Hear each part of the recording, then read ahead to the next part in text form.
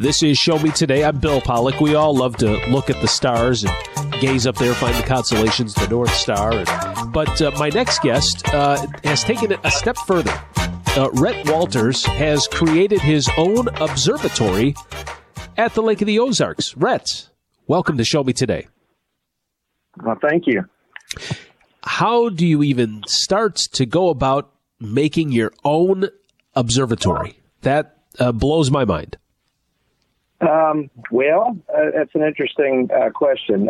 For the most part, it's something that I've always dreamed of doing. I've had a large telescope that I built back in the early 2000s.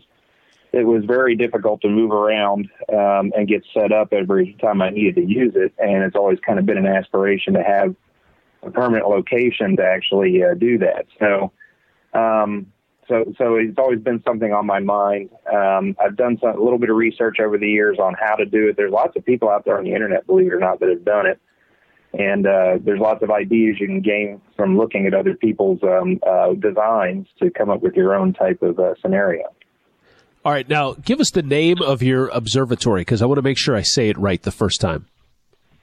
Well, it's Lake of the Ozarks Workshop of the Telescopes, also known as LOZWOT, Lozwott. The LOZWOT Observatory. All right. And you've got, I'm seeing some pictures on this from ruralmissouri.org, and we've had them on the program before. I mean, you've got computers hooked up to this, and so you can kind of see a live view of what's going on?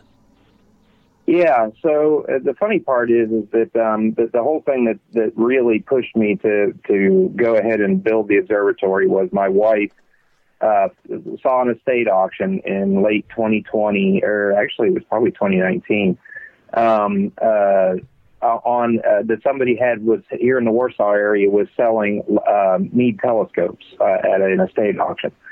And so I'm like, well, what kind of telescope? And she goes, well, it says an LX200. And I'm like, we're going to go to that auction because the Meade LX200 series is one of the most popular telescopes of its type, and it actually has a computer control option on it. And that's something that I've always wanted to have, and was also key to actually being able to do most of the things I've done with the current system I've got set up. So essentially has a computer board built into the base of it that you can interface with computers to control it and control accessories attached to it. Rhett, as you work on your LOZWOT Observatory, we're with Rhett Walters, by the way, and what's your full-time job? I'm the director of IT and network engineering for Como Connect. Como Connect. Of course you are, director of IT. I mean, I'm thinking, all right, who could set up their own observatory? But Rhett lives in Lake of the Ozarks, and he's got this he's got a couple of huge telescopes, and he set up his own observatory. When did you first get the itch? How old were you when you became fascinated with the stars? Well, I was fascinated with the stars from a very young age. I've always been, kind of fascinated with space and things of that nature when I was a kid, and my grandfather noticed this in me, and I was probably about 4 years old, and he decided for my birthday he was going to buy me a telescope.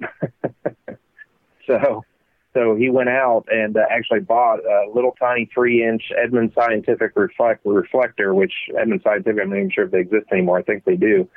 In New Jersey, and I was so young I could never figure out how to use it. Even my parents had trouble figuring out how to use it. So I had this thing up until about 7th grade when I decided I was going to learn how to use it, and spent some time researching in the library about looking at the stars, navigate the sky, and decided I wanted to be able to find the planet Jupiter. Did the research to figure out it was visible, and the first time I took the telescope out that I'd already had for several years at that point, used, I was able to find Jupiter and see the moons, and was just completely hooked from that point on. Oh, I bet.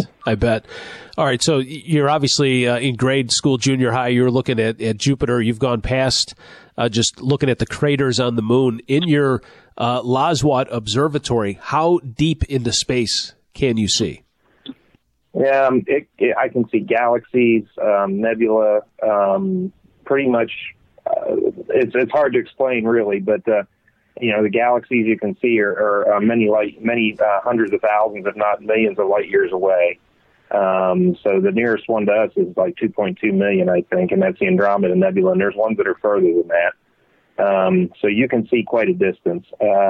Now, the funny part about visual astronomy is that most of these things, when they're that dim, look like fuzzy spots. There's only a handful of stuff that you can actually see some detail on, even with a large telescope. Yeah. And that's kind of where the video astronomy and the cameras come in. Yeah, gotcha. So do you have a website where people can watch your stuff and follow you along? So right now I have a blog that I've been updating. I haven't updated for a while because I've had some progress stalled on just getting time to go up there and work with it. The website is lozwoot.com, LOZWOOT.com. And there's a blog out there that I intend to post progress as time goes on. At a point in the future, I will be able to live stream the images from the camera and the telescope out to the internet to anybody who's interested in looking at it. And I'll try to keep update on progress of that capability on the website as time goes on. Rhett, do you talk or share any ideas with other astronomers or stargazers in Missouri? Is there a big group? So I don't. I'm not a formal member of any groups at this point. I was at one time in Topeka, Kansas. There was the NECAL group, or the Northeastern Kansas Amateur Astronomers League. I belonged to for a little while. I know there are some. I think there's one in Columbia here in Missouri. One of these days I might try to reach out and get something going with that. But right now I'm not really formally part of any groups. I do participate in some listservs that have the same camera system as I have, so I bounce questions off of people there, but they're all over the world, essentially. Yeah. So this is how big of a room is your observatory? Give our listeners an idea of just how big. I mean, you're sitting in a room and there's a desk and... Yeah, so there's the whole building is 10 foot by 20 foot, 10 foot wide, 20 foot long. The entire roof slides off the back, essentially, on a custom design. It's kind of hard to explain, but basically casters and angle iron track that rolls off to a frame that supports it on the back side of the building. The observatory place itself, or the area where the telescopes is the full width, so 10 foot by about, guessing about 14 feet. And then the back part of the office and the picture that you see in the magazine is essentially the rest of the building on the back side of it. Yeah. Wow. I love that. And I love hearing you describe the detail that someone is, you would consider it a hobby, right? I mean, you've got a full-time job. This is something you like to do on the side. I mean, that you're that passionate about it that you've really built this beautiful observatory and you really have kind of covered all the details. It's neat to see. Yeah. Yeah. It's been a lot of fun, and it is definitely a passion as well as a hobby. Yeah. What's been the one thing, or maybe there's a couple that you've looked up into the sky and you've seen, and it's either moved you emotionally or that you caught and said, boy, I didn't notice that before, something that really got you excited, where you maybe ran from the observatory and told your wife, Tiffany, who's helped you with this, Tiffany, you're never going to believe what I saw. So, since I built the system and the observatory and had the advanced telescope with the computer aiming, I've seen a lot more stuff than I've ever seen previously in all the years I've been looking at the stars. So probably the first thing I can tell you that moved me a little bit and really excited me was the first time I tried to look at the Crab Nebula with the new setup. And the Crab Nebula is a very dim supernova remnant in the constellation Taurus, so it's only visible in the wintertime for the most part. And I've been looking for this thing with other telescopes, including the one I built, for years and never found it. So when I programmed the coordinates in for this thing and it went to it and it was there in the viewfinder and in the main eyepiece, I was just astounded. So it wasn't a lot to look at, but just the fact that I actually found it for once was like, yeah, that was a run down the hill moment. So you got to come look at this, Yeah. First thing I've seen, first time I've ever seen this thing. So, and I've seen several other things since then that were, just been like, wow, that's incredible. So.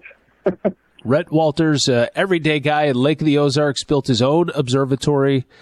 Your friends come over? You get friends come over? I bet they like hanging out at the observatory. Oh, I've got a couple neighbors who've been up there a few times with me. My cousin lives nearby. He's been up there with me, as well as his son-in-law.